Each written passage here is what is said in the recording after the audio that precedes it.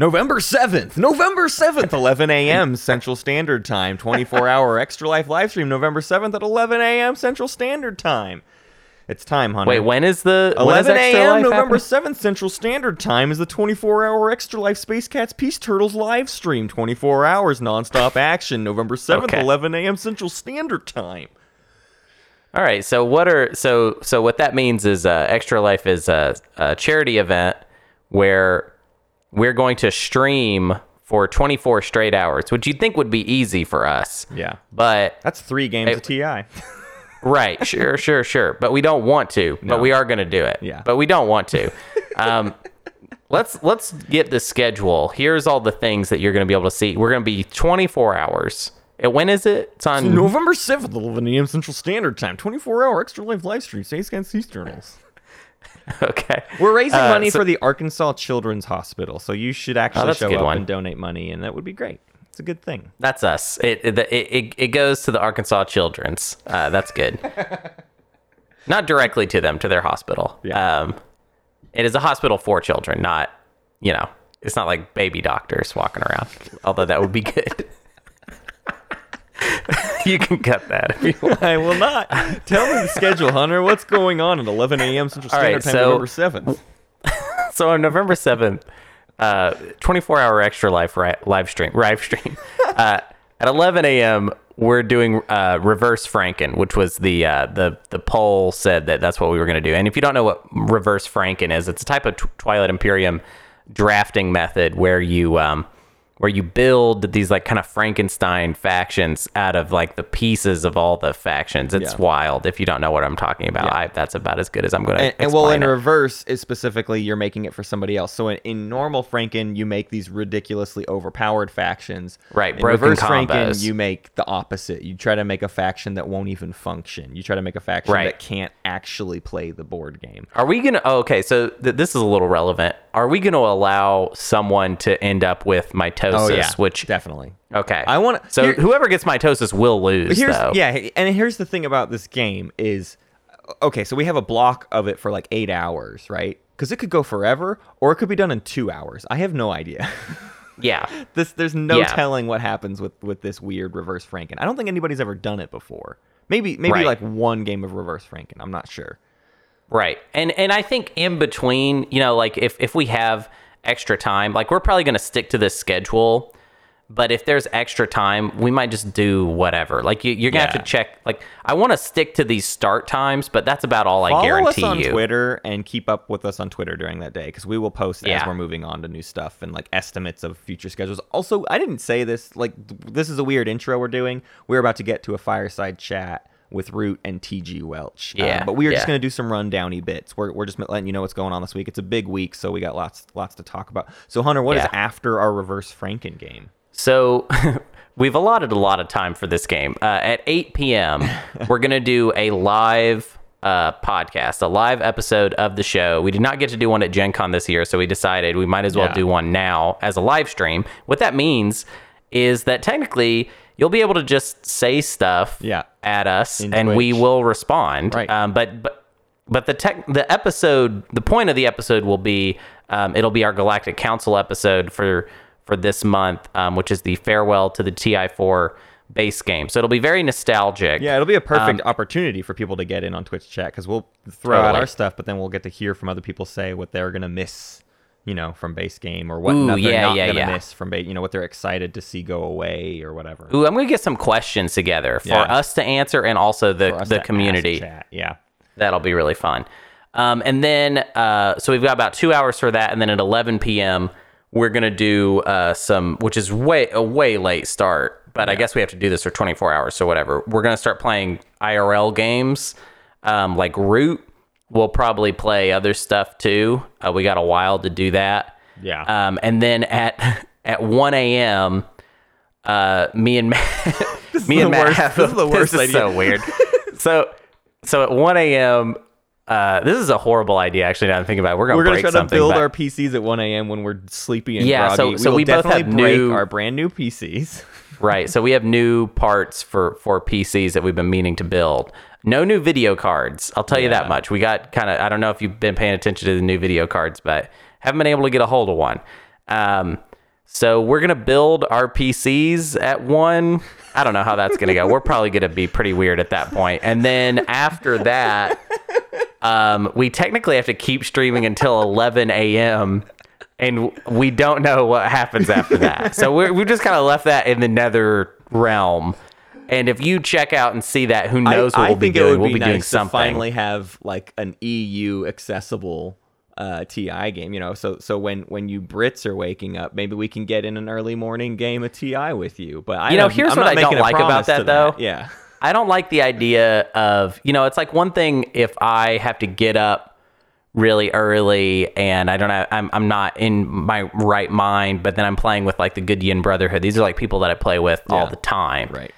If I'm playing with a bunch of, especially people across the pond, I want to be, fit, ready to fight. I don't want to, yeah, exactly. Because otherwise they're going to go to all their Brit friends or all their Euro friends and be like, those Space Cats, Peace Turtles guys, they suck. They're like not good at the game, which they say right. that. You all say that. Come on.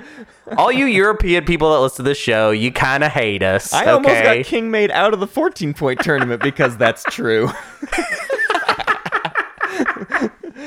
We're just kidding. We love you. We love you. Yeah. Come hey, on. I want to also do some rundown stuff. I want to thank our Weird Bears, Farganus, TG Welch, Brian, Botbot, Callowin, Billy, and Squeamish Emu, and all of our space kitties. Naderade, Patience is a Virtue, Polyphonia, Rackham, Arways, Gazkio, Absolus, Toria, Ready Action, Vision, as Brave Sir Robin, Uncle Batty, and Frank G. Thank you, all of you. Yeah. Few updates. I have the Space Kitty pin in my hand. You may have seen I posted it on Discord. I forgot if I mentioned it last week, so I'm just saying it for sure. I have all of them. So they will definitely get to all the Space Kitties and Weird Bears before Christmas. My goal is to actually kind of have them get to you around Christmas time. Now we just got to get the Weird Bears. We have to get their jerseys together, which is still in the pipeline, and I think we will get it done on time, which I'm excited about. For the YouTube this week, there's going to be an Arborec game. It's not... Said without any confidence. With no confidence. It's like, dude, like... Man, you all should strap in for the Arborec guide later this week. It will be out like Thursday or Friday, but we haven't recorded it yet, and it's because neither of us want to do it. Yeah. Well, and also we tried to record it and we just kind of started fighting. And I think it was something, it was sort of like, we just started fighting because it was like, we're both in a desperate like position of like, it's like the game has been out. Think about how long the game has been out. Mm-hmm. It's been out a long time. We've had it a long time. And this show, the thing to say if you want to make fun of us or dunk on us, like we're these stupid weirdos in this industry and all we do is play this one board game. Now two, we've grown a little. Yeah. But we play this one board game and there's only 17 factions in it. I've had 2 years. I play this game at least once a week. 3 years. If not for 3 years. 3 years. Is that right? That's right. 3 years. Yep. So 3 years. And I can't tell you how to play one of the factions. Like, that's pathetic. I am a failure. I am like a huge failure. So why don't you rate us 5 stars on iTunes and Apple Podcasts, and you can find all our information on our Patreon or Twitter or Discord, etc. on our website, spacecatspeaceturtles.com. Hey, guess what? You're here for one other reason, and that's because you want to have the Hakan, the Emirates of Hakan's commander spoiled for you, don't you? Don't you, you lucky so-and-so? That's what you want. That's what you like. Well, yeah, that's what you're here for. Gila the Silver Tongue. Gila? Gila? Like a Gila monster or a Gila monster? I'll is say that this right? much: the picture of this commander is the Hakan from the box. This is the Hakan. Oh, so the box Hakan. This is this guy. He's the Kanaran ambassador. You unlock him by having 10 trade goods. Here's some flavor text. Easy. Elder Kanaj. I have heard the ex-Char's work to restore Archon Tau has run short of resources. Perhaps the Emirates may be of some assistance. You should really let me do the flavor text next time, with this bad boy. With this bad boy. Here's what Gila the Silvertongue does. When you cast votes, you may spend any number of trade goods. Cast 2 additional votes for each trade good spent. So they get to kind of do bribery whenever they kind of do bribery, like an extra, like a very good bribery, a good bribery, double bribery. Yeah. I think this is fine, and I don't think Hakan needed something. Their hero's so ridiculous that I don't think they needed like a super powerful commander. Also worth noting, because this is the commander, you can give this power out to somebody else with your alliance promissory note. So if you can get, some good voting power going along with someone, dude, you could. I just want to say, just generally, kind of afraid of how much Hakan is going to lengthen the game. Oh, yeah. I can't wait. In POK, because it's clearly the whole goal with them was to just make it like, Dane was just like, I want them to be able to trade everything. Like, eventually, it's going to be like they can trade their faction sheet points. to somebody else. I'm going to give you my victory points. Yeah. It's just going to go that deep. Yeah. Here's my command counters. You can have, here's the little box I keep all my faction tokens in. You can trade that. Here's my dog. Just take my dog and give me a point. Have my dog and let me win this game of TI. So I have to turn it over. Take my dog. Take her. I have to turn it over to Alec now. I guess I want to say fair warning about this interview with Alec and TG Welch. Why? Well, the only warning, it's not really a warning, but they were intoxicated during this interview on a substance that in some states in the United States is legal and in some states it is not. It gets mentioned towards the end, and I don't know. I just want to be upfront about that with people, so people aren't like weird about it later or whatever. So this is a nice, chill, fun conversation between Alex. Oh yeah. It's chill. Oh, yeah. It's real. Yeah. You know what I mean? And just so you guys know, we would never ever ingest this particular thing that they have ingested on our show. Yeah. It's not our style. Okay, so if any cops are listening, absolutely not, bro. Welcome to Space Cats Peace Turtles Fireside Chats. Myself and a guest from the SCPT community will discuss Twilight Imperium, board gaming, and strategy. Grab your favorite drink and a Snuggie and settle in. I'm your host, Alec Keeler. Let's get started. Alright, so joining Fireside Chats today is my good pal, Tyler, known as TG Welch on the Discord channels. Tyler, introduce yourself a little bit. Hey, how's it going, Alec? Root. I am Tyler, TG Welch. I think most of you know me. Probably a bit of a distant relative these days, thanks to quarantine. But I think that in the community, most of you know me by now. If not, I'm probably the guy that's just played the most games and also has the worst win-to-loss ratio. How do you remember your first game on TTS? First game on TTS was like September of 2018. Yeah. Mm-hmm. Do you remember any details about it? Who you played with, or what faction you played, or anything? I think my very first game actually was with Patience. He was the only person I remembered. That makes sense. And it was like a 3-player game. I didn't even get into a 6-player to start off my first. I was just, back then, all I was used to was playing 4-person games because that was our little home group. Yeah, but I never had an IRL 6-player, and I didn't even know that that's what I was looking for. I just wanted more games. So I jumped into a 3 or 4-player. I remember Patience was in there, and then I can't remember who it was, but I almost want to say it because only Mantis would think of these types of things. But this particular player gave me advice that taught me that you could force an attack into someone's region and then also trickery, play a skilled retreat into an empty home system. And I had never heard of that. And he taught whoever that player was. I want to say it was Nate because he thinks that way. But anyway. Yeah, I remember that time period. That was when Patience was trying to set world records for numbers of games played in a day. And he would just not stop playing. I think I quickly tried to catch on to that, whether or not I knew there was a competition, because I did too. Yeah, I think it was a race between Patience and 7. All right, so you and I are going to talk about kind of one big topic today, as opposed to the few topics I often go through with people. We're going to talk about in a little while here the art of the backstab, the lies, the betrayal, the intrigue that is a pretty key part of games like Twilight Imperium.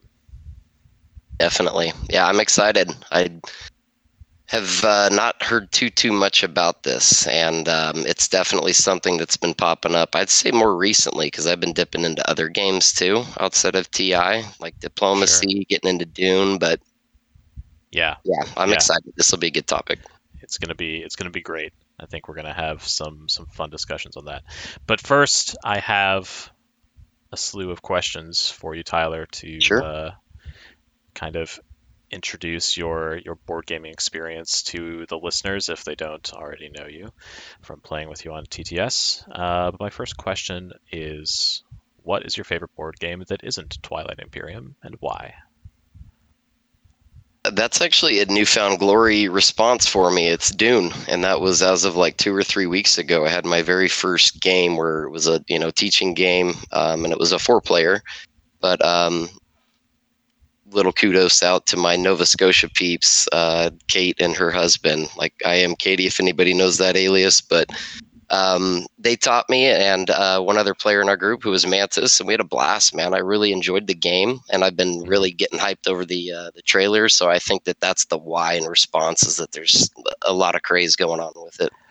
Yeah, the trailer looks very cool. I never read the book. I never watched the old movie. I've played the board game like one time, and that trailer is pretty hype. I'm excited. Yeah, I loved that trailer for many reasons. One, I'm getting into the book now because I've seen the original movie. I got about 5 hours left to go, so I'm already into the lore, which you learn a lot more in a book, as anybody would know. And then 2, like, the trailer had one of the most killer songs in it, and it was a rendition of a Pink Floyd cover for the song Eclipse, and it was just so cool by Hans Zimmer. So if anything's got Hans Zimmer in a sci-fi, I'm in. Yeah, he can't really do wrong. So what about it? What about Dune in particular, like, just really pulled you in? You know what I like about Dune, and maybe it's a good kind of segue at some point to what we're going to be talking about, is that Dune is very much like a deal is a deal. And I really like that aspect, that if it's communicated and both parties agree, it happens, and it's a binding transaction, whereas it also provides the opportunity through the Nexus. If anybody knows the game out there, when the worm pops up, there's an option for the entire table to renegotiate. So you can break alliances that quickly, and the moment you stick it, it happens. I like that. Cool. Awesome. What attracts you the most to the board gaming hobby, Tyler? Ooh, my favorite part of the board gaming hobby is the social aspect. And I bet anybody that's played TI with me knows my favorite faction is Hakan, obviously the trade people. And what do I do for a living? I'm a sales guy, so relationships are a big part of that. And it's a big part of my meta. And I think that's my favorite part about a board game, is that it's comparable to, in an aspect of what I do, kind of putting a strategy in place. And then second is just really seeing through social interactions what sort of emotional impacts you can make through people, or learn what they're all about based on their play style. Yeah, I feel like whenever I play a game with you, it feels like the sort of game that I would play in real life with real friends. Like, your games are always the sort of like, just, sit back and drink a beer and I guess take a turn in TI every now and then. Exactly. I'm way more a casual player. That's probably how I get to the frequency or the numbers that I've got, because I don't try to play to win every game. Like, when those opportunities arise, definitely do. And when I'm feeling that need to compete today, I'll give it my all. But 99% of the time, I'm there to just chit chat. And, we've got our familiar crews that we've all played with, you and I, obviously. But I like the social aspect more than anything. Yeah, for sure. And man, I cannot wait until quarantine's over and we can have in-person games again. Oh yeah, you and me both, buddy. Yes. It's gonna be the snow's gonna be falling if it hasn't already up in Canada. I might need to make another trip up there to see some of the boys in Edmonton. Yeah, I remember the 9 of spades of the world. Yeah, I remember when you went up there.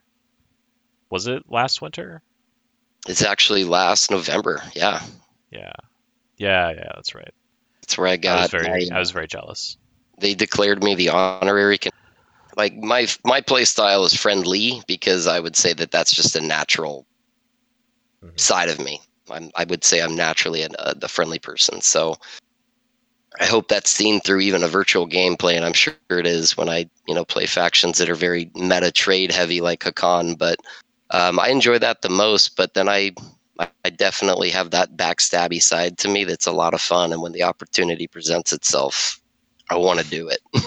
I feel like people are gonna like start listening to this episode and hear us be like, oh yeah, we're gonna talk about betrayal and lying, and it's cool, and then they're gonna be like, or you're gonna be like, yeah, but I'm a nice, friendly player, and I'll sit and have a fun chat with you, but I'm going to betray you, but I'm a friend, I'm friendly. Well, that's the beauty of it, man. I grew up playing poker my whole life before I even learned about board games. Obviously, TI is within the last few years, so it's very poker-esque to me because it's, you're just trying to keep your cards to your chest, and at what point do you give tells? And I could say everything about who I am as a player out loud to anybody right now, and that's the beauty of the game that we're in, is that all changes, and I control that. Right, absolutely. What would you say is the biggest challenge that you typically face in a game of TI? Biggest challenge in TI? I find maybe it's more recently, but I've become more of I give up too much without actually kind of fighting it. And let's maybe negotiate more. And that might be an aspect of the game. Like I'd like to present trades in ways that are, you could just do it over the table.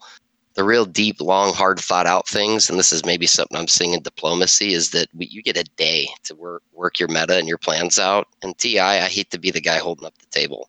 So I feel like I can easily become the giver just because, for argument's sake, I want to keep the game moving. Yeah, no, I totally feel that. Like, out of almost a sense of trying to be polite, you just lowball yourself on an offer. Right. Yeah. And that's kind of what negotiating is. If you start to feel too much pushback, then we're not talking about the right thing. So it should be more natural anyway to have a relationship with somebody. So the moment I start feeling that hesitation, I become the giver. And it's like, all right, probably doesn't benefit me the best over time. And I could definitely work on that. Awesome. I feel like we're giving away some secrets that people are going to use against you in future games. Invite me to a game. We'll see if it's predictable. And my last question for now is, how do you approach planning out a round of TI? I think the one thing you kind of naturally glean towards, or I did anyway, was becoming the money manager. I was like, I have to be a CFO in a way. That's obviously all I talk to is in my job as CFO, but doing B2B. So I think account management always. And I already preset my builds. I think about the tech spend, the tokens, all that, at the status phase when you're dropping your tokens down on the sheet. But I start thinking ahead like that. Sure. So you want to you want to already know everything you're going to buy and everything you're going to spend when you start. Exactly. Yeah. For me, it starts at the token allocation phase, right? If I'm going tactic or strat, I got to figure out what kind of round it's going to be. Right. Yeah. Absolutely. Because if you put one too few tokens in your tactics area and you don't have a token left to build in the next round, you're going to be pretty sad. Exactly. Pretty sad. I'm also a round planner that likes to emphasize strategy. So there's another tell community, but I like to follow secondaries. That generally is my play, and that probably coincides with my play style, which is more the friendly sit back guy. If you're a strategy player and you're less tactic token oriented, you're kind of already telling the table that you're less fearful.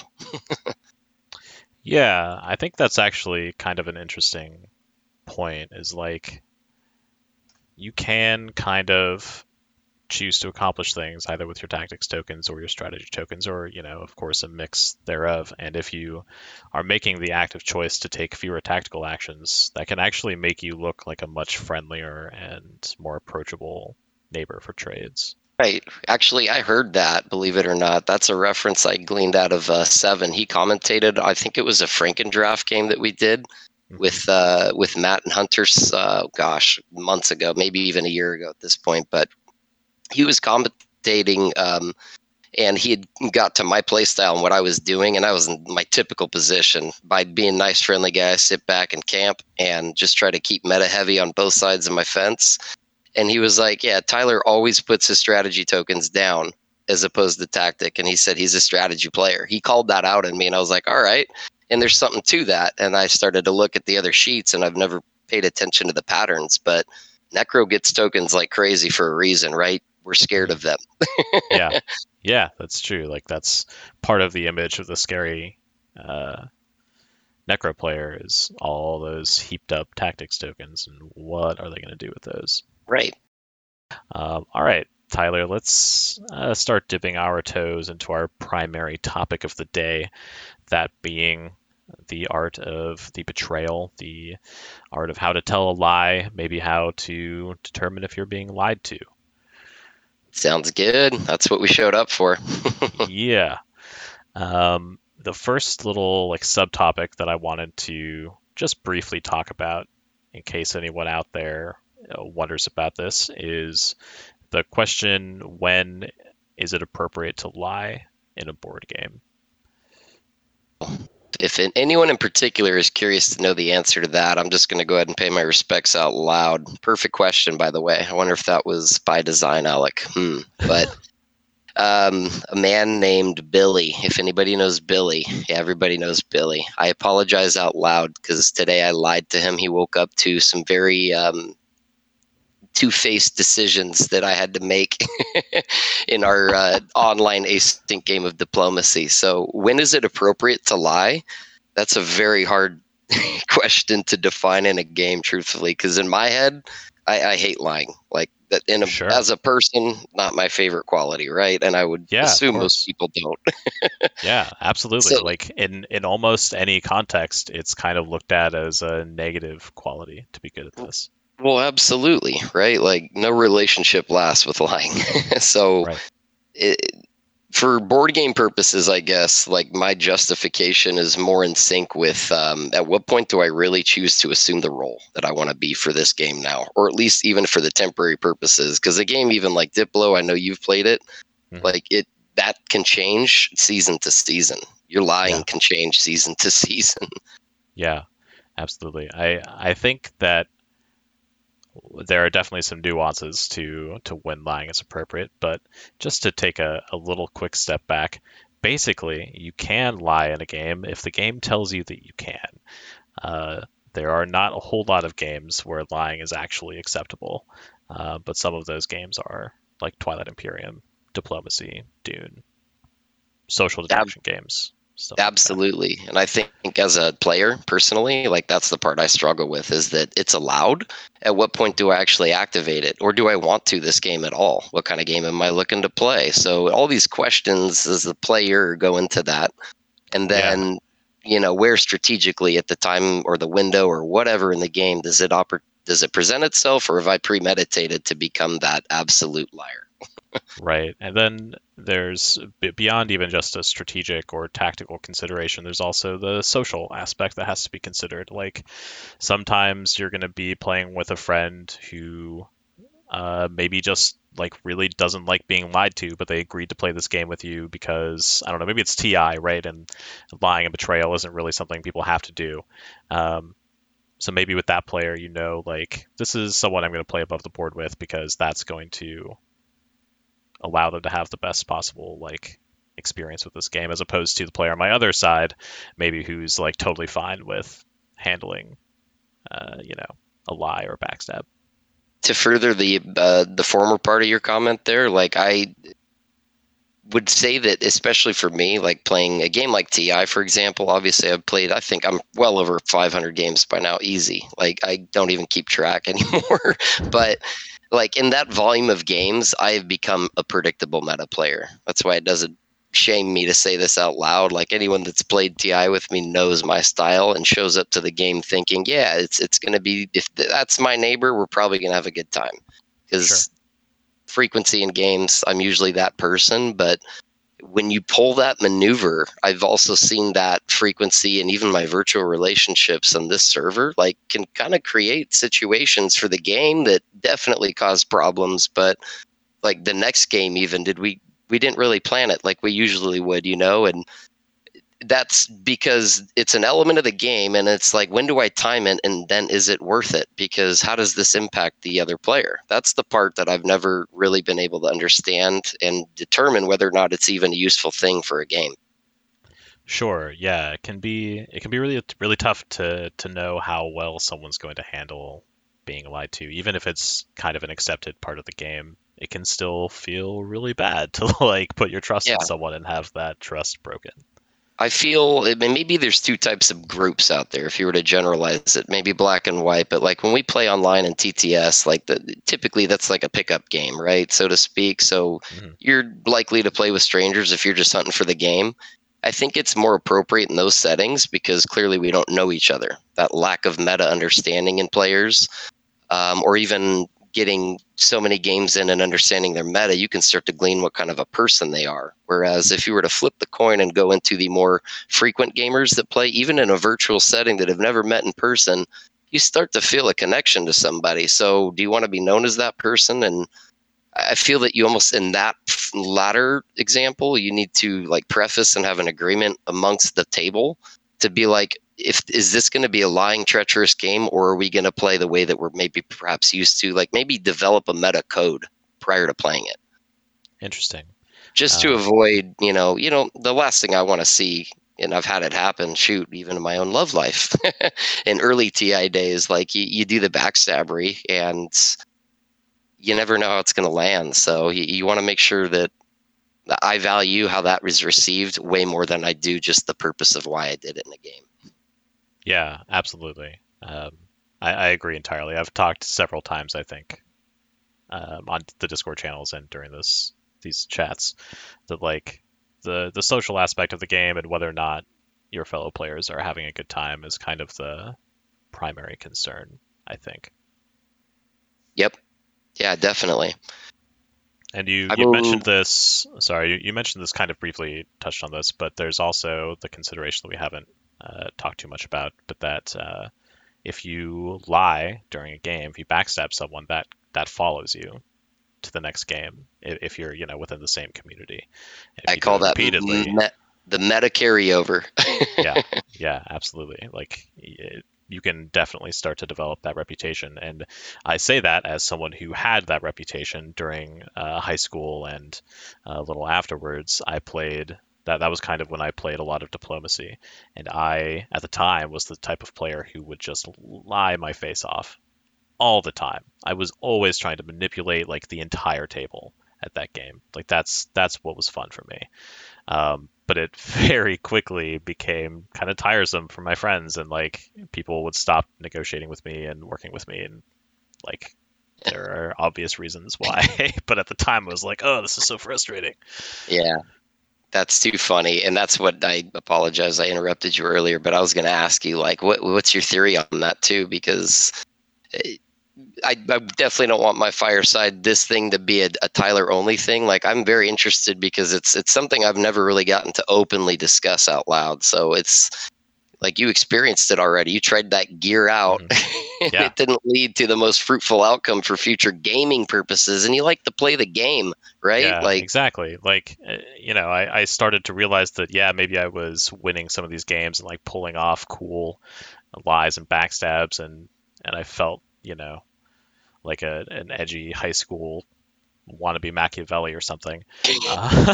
But like at the end of the day, people stopped wanting to play this game with me. And I was like, oh, that sucks. Cause I just want to play the game. And then I was like, oh, I just want to play the game. I should just chill and just play the freaking game. If you cry wolf too many times, you're never going to be respected again, man. Like that's the thing. That's the whole story that you heard as a kid. Yeah. So by the time I kind of got into the TI community, that phase of my life was long gone, and I've turned to, I think, the light side of just trying to have a good time. Yeah. I think it just clicked with me too. If you were to take it back to TI, like when does it make the most sense for me? it makes the most sense because you can't perpetually lie in TI. Once you show that face, you're instantly going to be questioned forever. And usually that leads into like, no, we're agreeing to disagree. We're fighting. So, and that's usually how it goes. Like I've had those blow up moments where it's like, nah, okay, that lie. Yep. I got bit for it, but now I'm just going to commit to it and maybe throw my game. But my definition of lie time, strategic for win purposes, is in that one little window. And those are the hardest parts that I think make or break the difference in the win outcomes versus my losses, is simply knowing when to time that perfect backstab. Yeah, I do feel like a lot of the TI community is like, oh yeah, we don't really like it when people lie or backstab, but if it's for the win, then it's cool. So if it's like this last, maneuver to pull off your 10th point, then people are like, oh, okay, yeah, that's acceptable. Yeah, it's commendable. It's like the unwritten law, and at least in our virtual world, it seems, because I've never been mad at someone. That's more of like a touche, Right. Yeah. But if you do something like that for your 3rd or 4th or 5th point, people are like, why? And, right. And I think that there's actually a pretty good reason for that in Twilight Imperium, as opposed to something like Diplomacy, where you can, lie on turn 1 and still be perfectly fine in the meta of that game.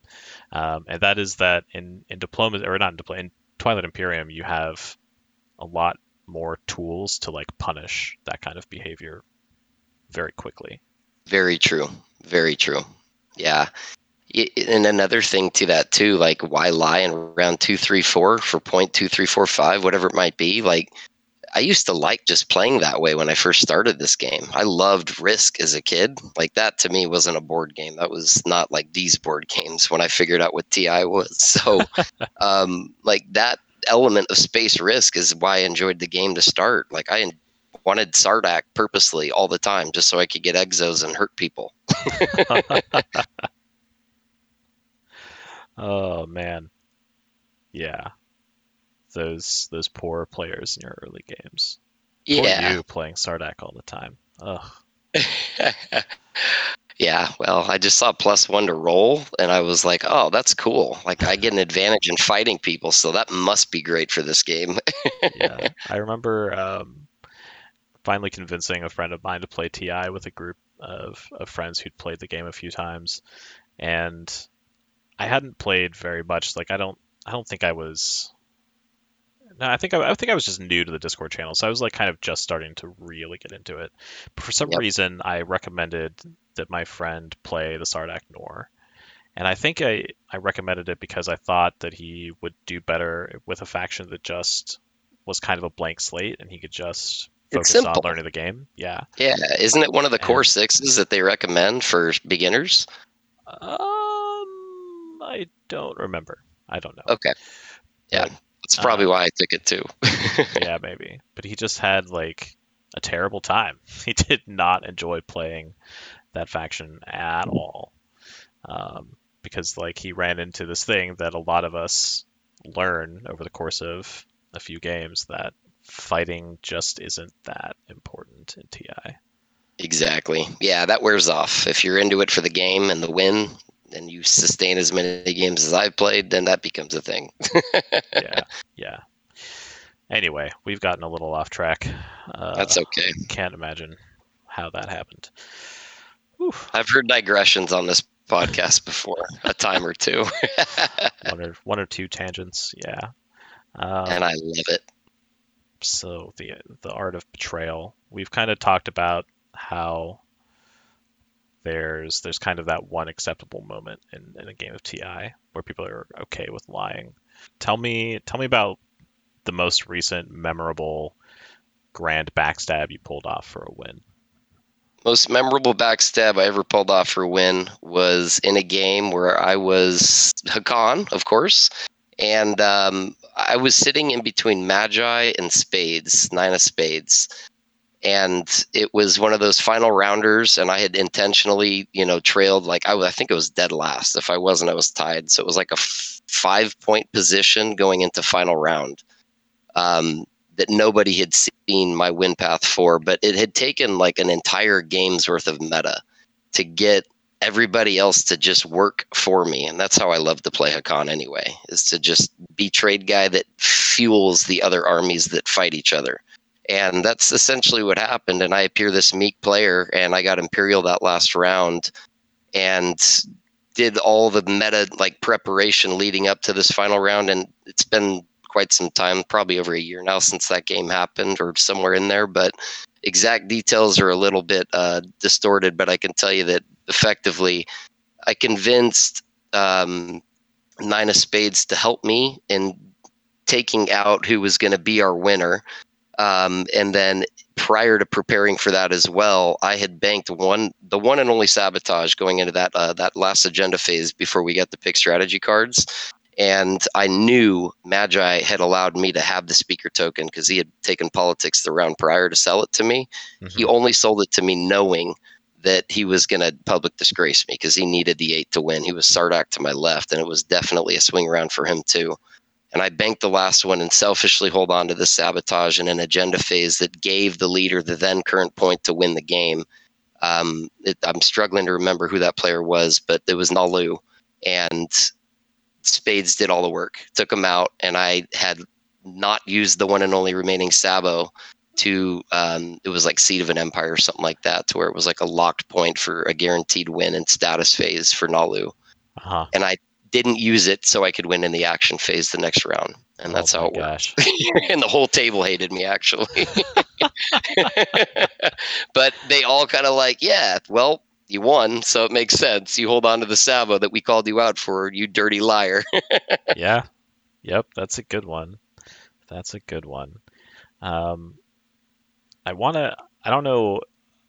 don't know how well we're going to be able to do this, but I kind of want to talk about maybe how to lie, not just the when to lie, but the how of it.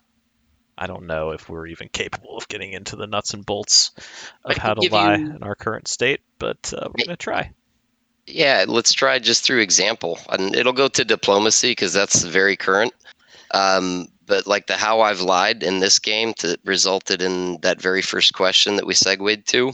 Mm-hmm. Was sorry again, Billy, but ultimately, like, the lie was based on me telling every single person in a game like that, you're trying to figure out who's your friend so you can figure out how to synchronize moves to make this thing work, because it's all about helping support and chip your way through a continent that's really hard to navigate because there's so many guesses.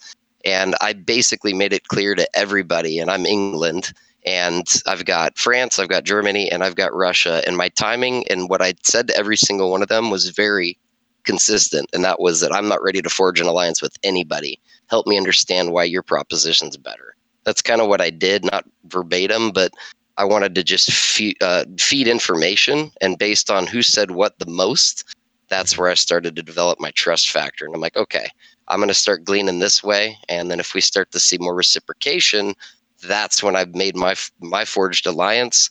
And the one that's the quietest to me, and Billy, you were, I apologize, but that's when I decided to lie, because it was brevity in terms of detail. And that's a game that I need detail in, especially diplomacy. So that's how I justified my lie. I was like, okay, you're giving me the least information, and I've got 3 potential threat directions. I'm going to go into the one that makes me feel the most comfortable. Sure. And I don't know that many people listening to this will know a whole lot about diplomacy, but I'm looking at the map of your game right now. And poor Billy as Germany looks like he is in dire straits. And it looks like a pretty interesting game, actually. Russia and Austria seem to be working together against Turkey and Italy, which is kind of fun, but I feel like often doomed to breaking down. And you and France have joined forces. I do wonder about Russia's movement into Norway. Was that have you been backstabbed, or is this part of your plan? I had not seen this update, so this is real time, listeners. Like, this is beautiful. So I can confirm your suspicion and concern with that. That was all pre-negotiated. And I hope this comes out when this game is over, because nobody needs to hear any more about that. Yeah, Russia's looking pretty good. But anyhow, yeah. Basically, no one's been lying to me in France and Russia. I can tell you that. All right.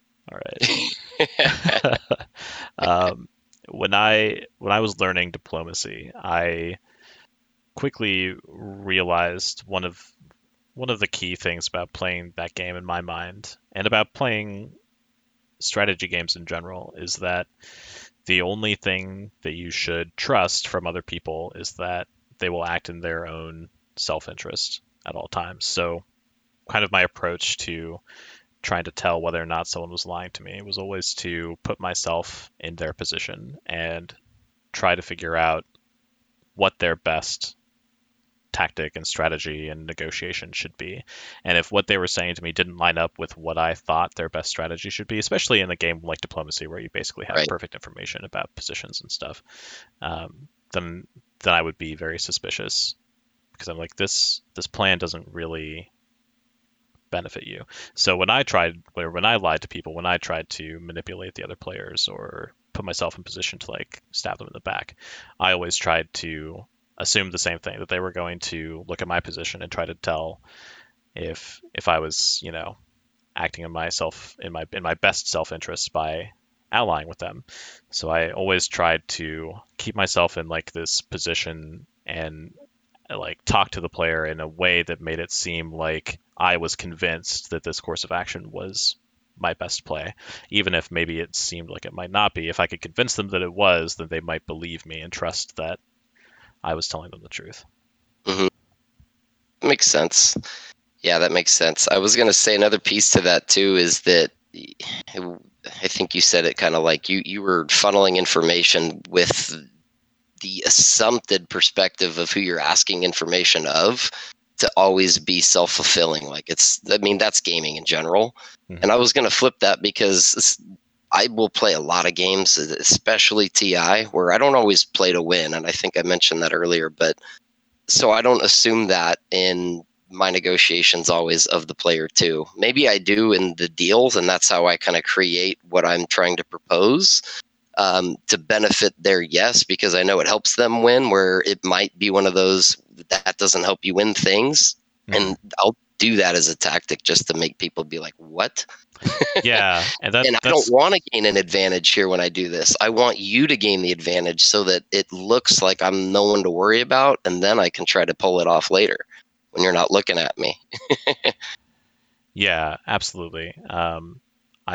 I think that like as I've gotten older and moved on from diplomacy, one of the things that I realized about that thought about like how to lie and how to tell if someone's lying is that it's not actually true that people are always going to act in their self-interest. There are times when people are just looking to have fun, and that doesn't always mean that they're going to optimize everything that they do. So you kind of have to adjust how you look at things as you get to know the player and how they're playing. Right. Exactly. And for me, it's that decision. Is it going to be a just play for fun game, or use that information where it appears like I'm crazy for allowing that to happen against them later? Yeah. And there's kind of a similar thing in poker as well that I found when I played poker, and I'm sure you probably experienced this as well, that the more a big part of the game is trying to like know how other people are going to behave with certain hands, right? And there's this funny thing where you can almost more easily predict how a player is going to play a hand if they're super experienced and have played a lot of hands of poker. Right.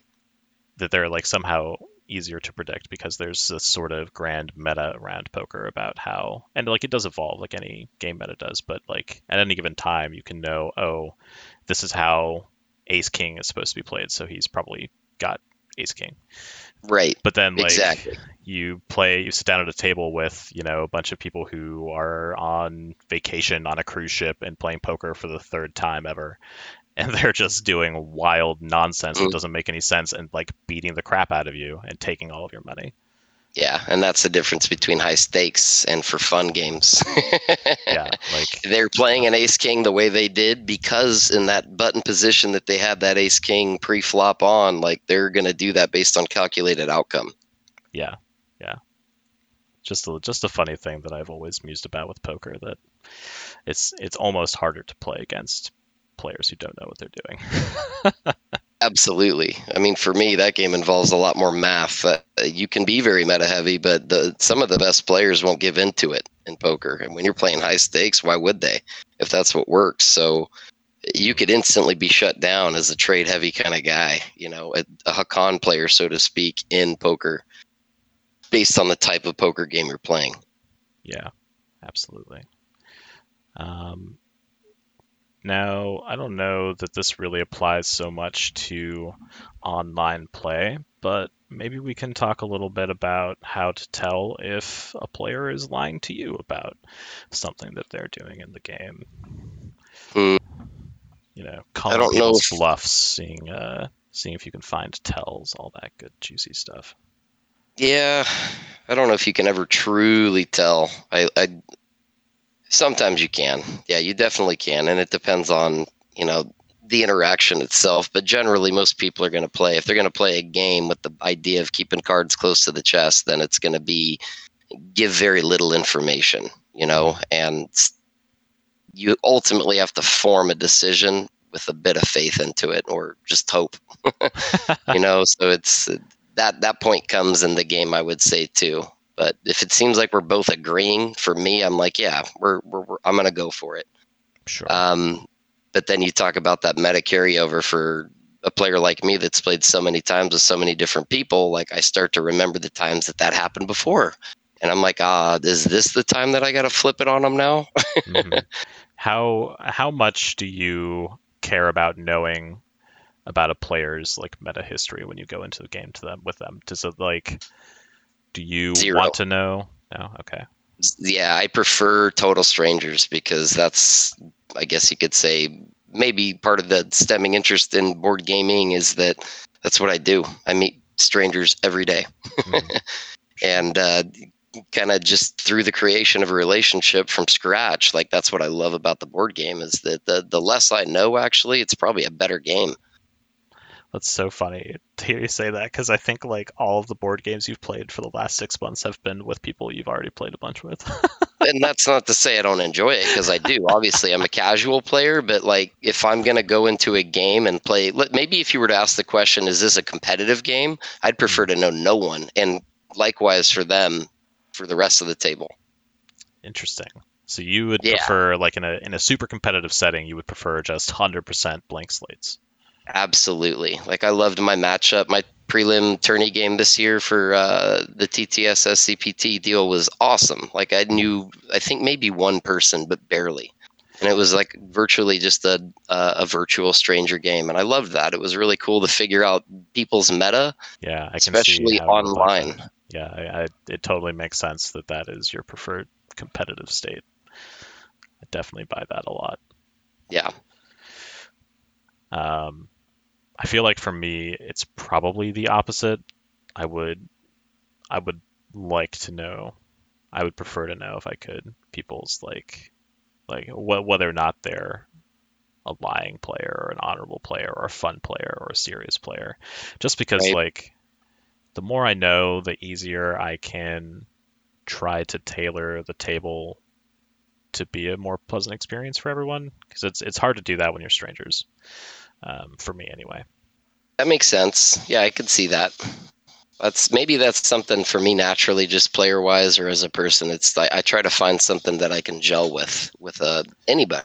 Yeah. And have something to kind of get along with, and maybe even it's a cackle or a laugh at a game. But that's what I look for, a bond in some way, shape, or form.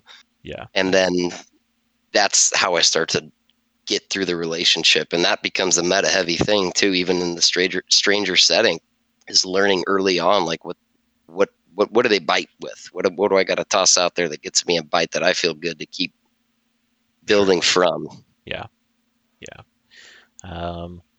Let's see, anything else to mention about how to tell if someone's lying to you? Here's a little tip for how not to tell if someone's lying to you. There's a common myth that if someone is avoiding your gaze when they're telling you something or responding to something, that they're lying. That is not true. In fact, there are studies. I I believe from Dr. Paul Ekman, that show that people are actually a little bit more likely to like hold your gaze and specifically look into your eyes when they're lying than otherwise. And of course, I mean, as with all body language, and this is an important thing to know if you're someone who's like, oh, I'm gonna find their tells, and I'll know when they're lying when I find their tell. So the body language is like really mutable and different between people. There really isn't one like universal thing that can be like, oh, that person did that thing, they're lying. That doesn't really exist. However, that said, when you get to know someone really well, especially in person when you can see them, everybody does have their own specific body language, and eventually over time it is possible to find someone's individual tell, but it's always going to be different from one person to the next. What that absolutely, and that's very different from in person versus online. Yeah, there and it is possible to find those online in people's voices or in like how much they talk or the way they talk. It is possible to like think, oh, usually when someone is trying to bluff or tell me a lie and sell me a bill of goods, they talk a lot. They just keep talking up the deal or whatever to make it more convincing. But if they're just like, hey, this is my offer, that's what's on the table, and then they kind of shut up, then that person is more likely to be telling me the truth. And again, that's far from universal. That's just like some particular set of behaviors that one person might have. But it's possible to notice those patterns. Yeah, I would agree with that. Like generally, like you would assume like a confident person to be quiet, like less is more sort of thing. And like, it's just, I could definitely see that. And that's people, generally speaking. Yeah. And the eye contact thing, when it is lied or used in a game, in my opinion, based on what you said, would be because it's assumed that people that look each other face to face are telling the truth. Like that's what you strive for in relationships, is you want eye contact. It's respectful, right? And especially depending on the kind of relationship, that's valued. So when you're getting it in a card game or a TI game, like yeah, you want for to the believe purposes that. of lying, that makes sense. I could totally see that. Yeah. I had a thought of where to go from here, and that thought has escaped me. So the last little thing I wanted to bring up about how to tell if someone's lying to you is this currently new game as of this taping that's all over Twitch and Steam and people's little gaming groups right now, and that is this video game called Among Us, which is this little 4 to 10 person social deduction game that is all the rage right now. And Tyler, I know you haven't played this yet, and I haven't even played this. I've just been watching it for the last week. But essentially, for anyone who doesn't know or doesn't care or whatever, this game is played by 4 to 10 people, and essentially there are 2 groups. There are the crew of either a spaceship or a like military base or whatever map you're using, and then there are imposters who are pretending to be crewmates, and the crew folks are trying to accomplish tasks to end the game, and the imposters are trying to stop them by sabotaging them or killing them. And every so often the group of players gets to come together and have a very quick discussion, like 1 to 2 minutes, about who they think the imposter or imposters are, and try to vote them off, try to kill them via democracy. And it's this really great social deduction game where this concept of lying and betraying your fellow players is basically the entire game. That's awesome. Yeah, I definitely have to play that. That reminds me of The Thing too. Like I have not played that game, but like you've got a designated lying position, right? Like that's in that game. I think it's fickle. It's based on the card draw. It's been a while since I played it, but you get infected or not, I think is what it was. But pretty much. Yeah, but you're designated liar, right? So earlier, like we talked about, it's kind of like the game. If it allows it, how does it allow it? And then right, and this is one of those games where you're basically expected to lie like 100% of the time. Exactly. So no, that's a totally different take on it too. But those games are a lot of fun too with the lying aspect. They make it a fun lie Yeah, because everybody knows when they show up, it's good to go.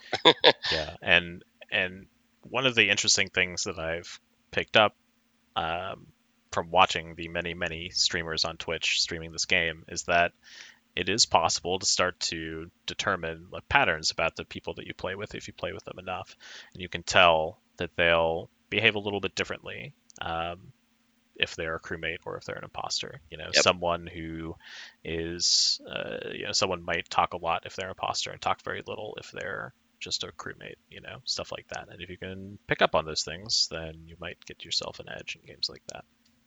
Absolutely. Yeah, and that reminds me so much of poker because it's known like that's what the bluff is, right? And we're just trying to figure out what the tell of the player is for the bluff so that we know when or not to be in that position. Yeah. So that's, yeah, absolutely. I could see how you could glean the tell in a game like that. Yeah. So I think we've beaten the topic of betrayal into the dirt at this point. Yeah.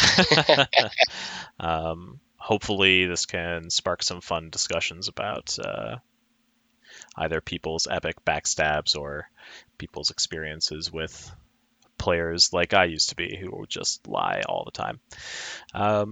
But before that can happen, I have a series of questions that I like to ask my guests, and I'm not looking for super in-depth, thought out answers. I'm just looking for the quick things, the first thing that comes to your mind. Okay. All right. First question, Tyler, is what? We already know this, but I'm going to ask it anyway. What is your favorite TI faction? Favorite TI faction is Sardak Nor, obviously. No, it's Hakan. You had me there for half a second, and I was like, oh God, I was wrong. I was so cocky, and I was wrong. Back in the early days, I would have said that, but evolved into the designated favorite, which is Hakan.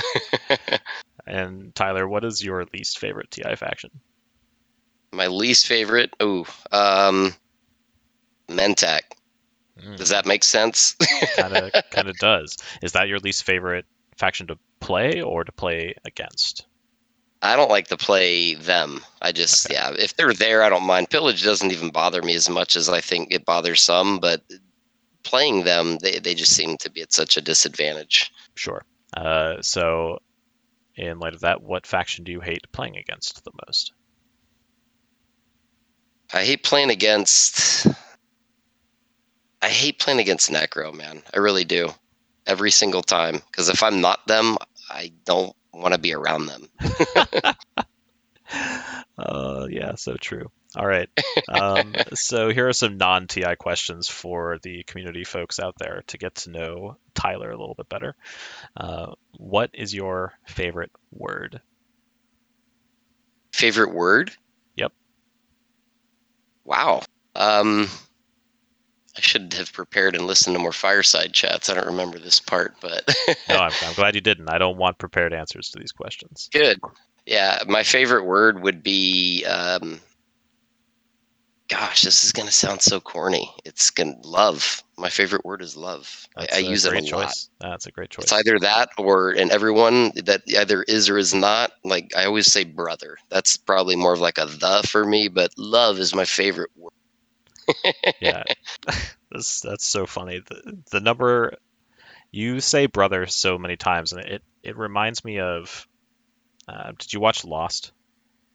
Yes, absolutely. Desmond, the Scottish dude, says brother all the time, and it just cracks me up, and it's so funny. For the longest time, like in my mind, the difference between a Scottish and an Irish accent was whether or not I said brother.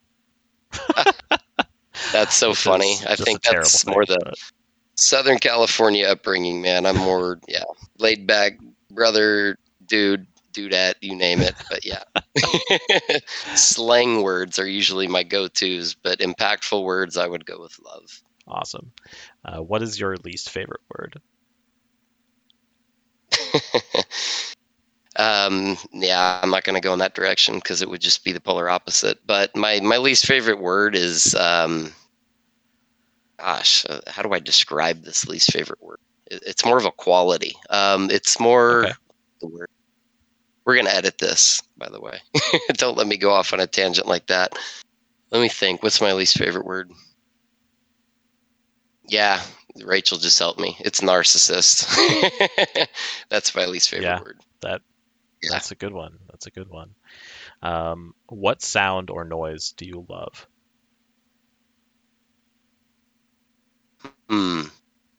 My favorite sound? Oh gosh, yeah, this is what I love to fall asleep to. It's a Danny Elfman score. It's the entire just sound of Edward Scissorhands. It's one of my favorite movies to fall asleep to. So there you go. Very cool. What sound or noise do you hate? Sound or noise that I hate. Living in Santa Monica for so long, it was just street traffic. Horns. Car horns drive me crazy. That's a good one. Yeah, I feel that. What profession other than your own would you like to attempt? Gosh, already decided, man, because the day I decide to hang up my hat selling software is the day I get into sound engineering. I play music, so I really want to get into production and editing and engineering.